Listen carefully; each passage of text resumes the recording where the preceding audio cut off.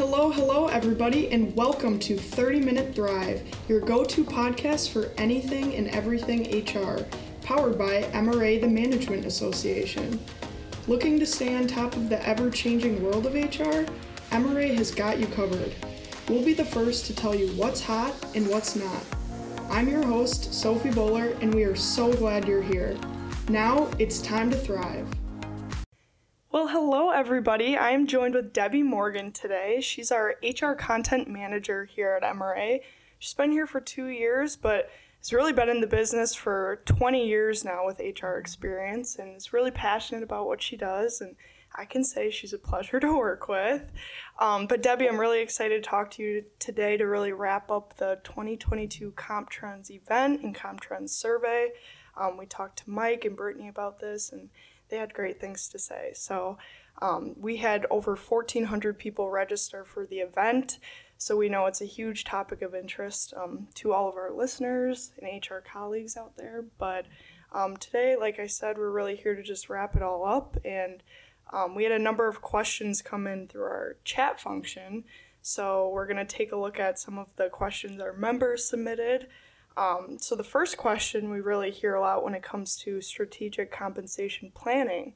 So the data from the CompTrends survey is collected months prior, but how can employers know what is happening in the current market to really plan for the coming year? Yeah, that's a great question, Sophie. And I guess before we get too far into this, thank you for that great introduction. I've over 20 years of crazy comp and benefits experience, and what we're in right now is definitely a unique market. So for companies that want to stay on top of it and really be up to date with those increases, because they've been so turbulent and just so frequent in the past year, you're going to look at, employers are going to have to do some math here. So using those math skills, most people are going to start with the last increase that they gave people or the pay rate that people were at. Usually it's going to be starting January. That's the most common date to use. And you look at those on an annual basis. And let's say the recommended increase is 4%. You're going to take the last pay increase and increase that by 1.04. Okay. Now, the 1 is 1 for 1 year later, and then the 0.04 is the 4% that's trending, and that'll get you where you should be for the following January if you originally started with January. Okay, good to know. And then when we talk about crowdsourced compensation, is that a reliable source? Yeah, be careful when looking at crowdsourced data. I know if regular survey data is lacking, or if you feel that it isn't keeping up with what you're hearing on the market, it's very tempting to give increases based on what your employees tell you or what you're hearing, let's say, on the streets that other companies are offering. But, a great example of that is when you see those giant billboards saying now hiring up to $30 per hour. Focus on that up to, because you don't know what position that is referencing.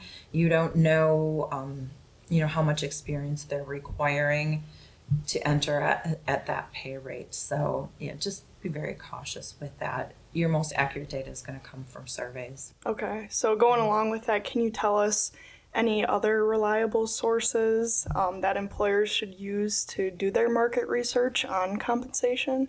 Surveys are really going to be the best resource for you.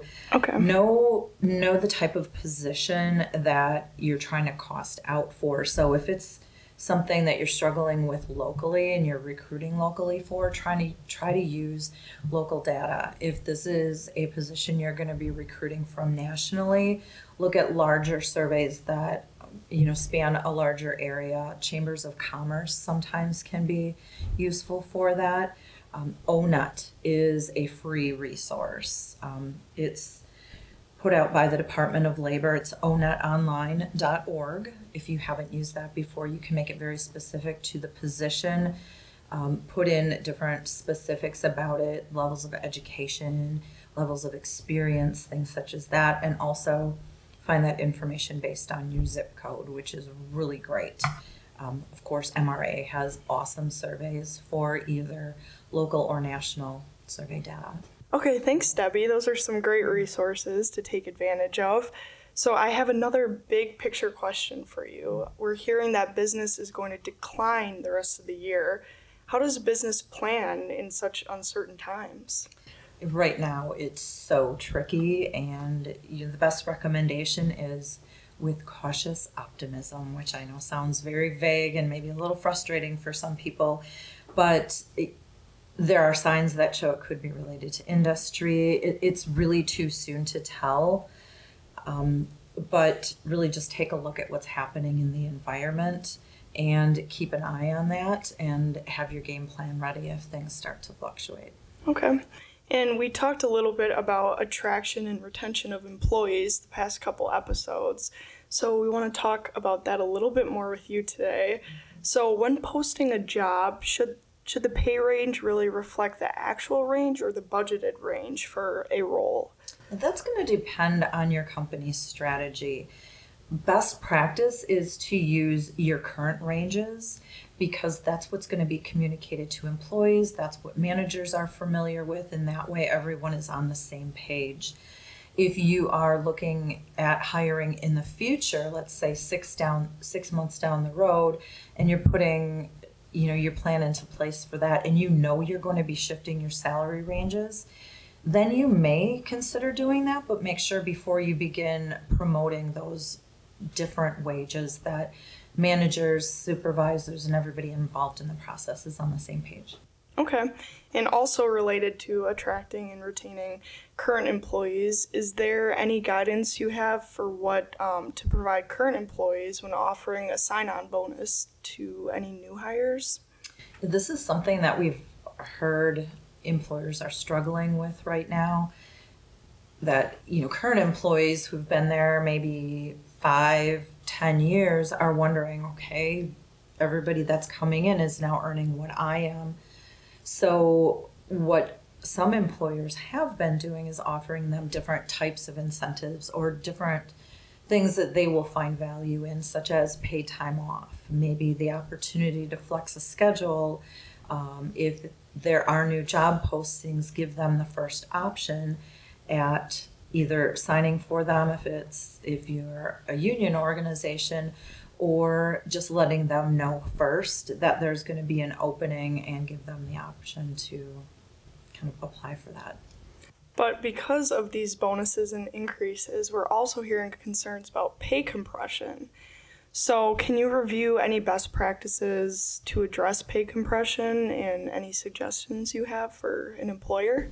Yeah, pay compression is like the newest buzzword. Hot topic. Yeah, the newest hot topic, and not in such a great way.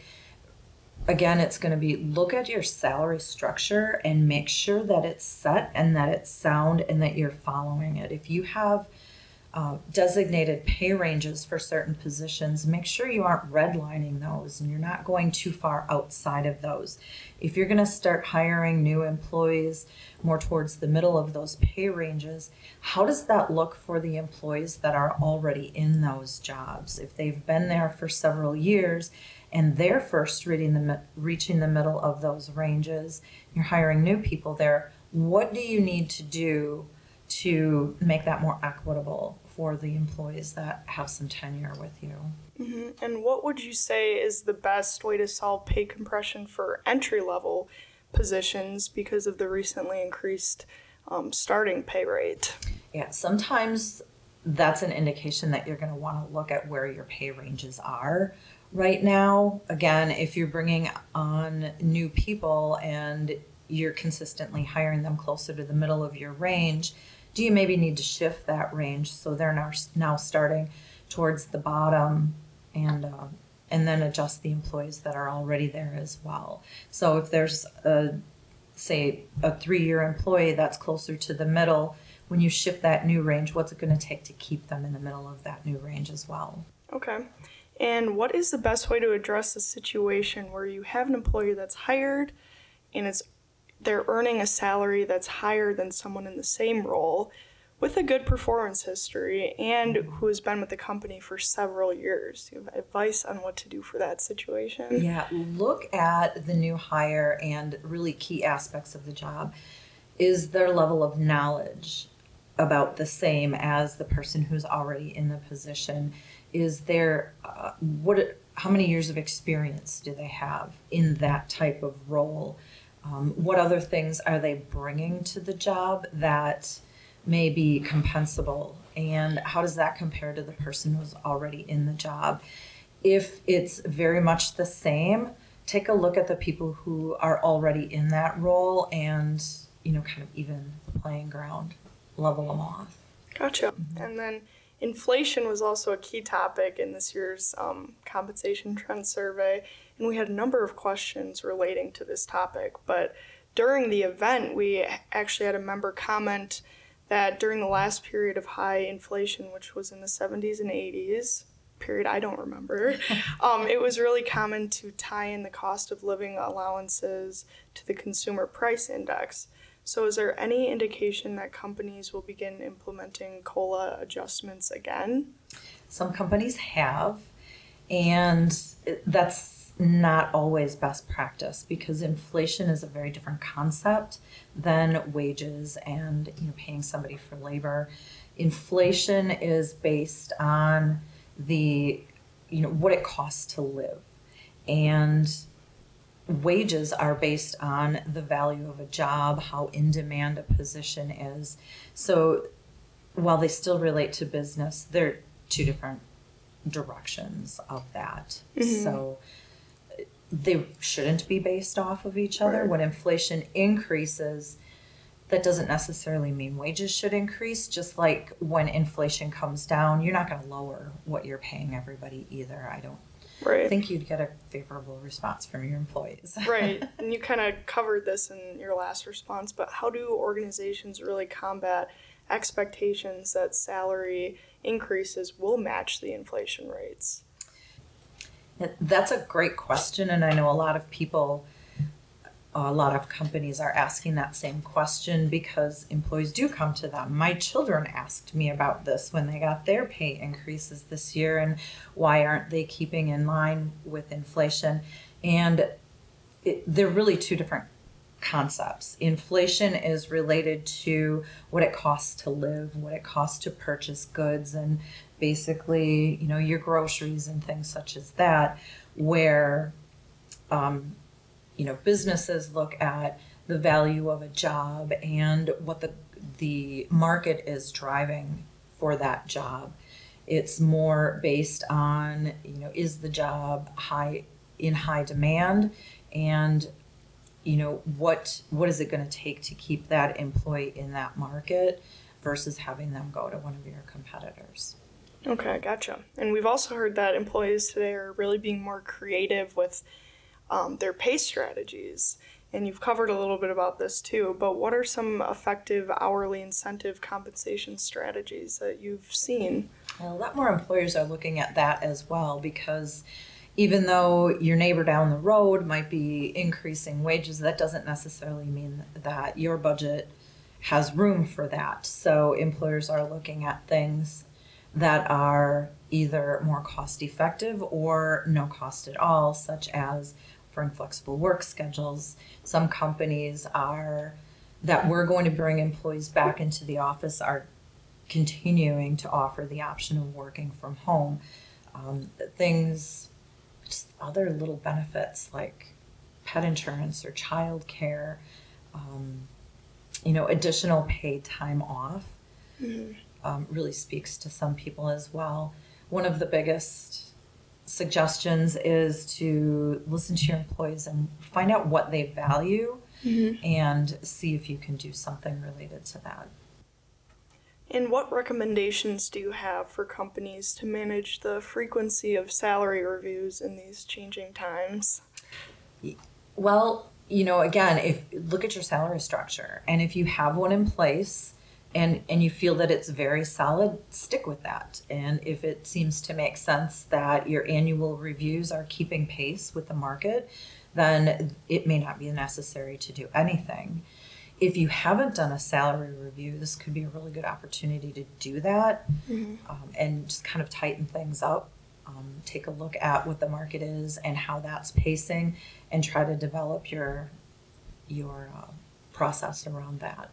So what if a company has already made several wage adjustments to remain competitive? Regarding merit, what percentage increase should employers use to stay competitive? Yeah. Well, the predictions for the upcoming year, so for 2023, are around 4%. That's what we've been seeing from a lot of the most popular resources, including MRAs, our CompTrends.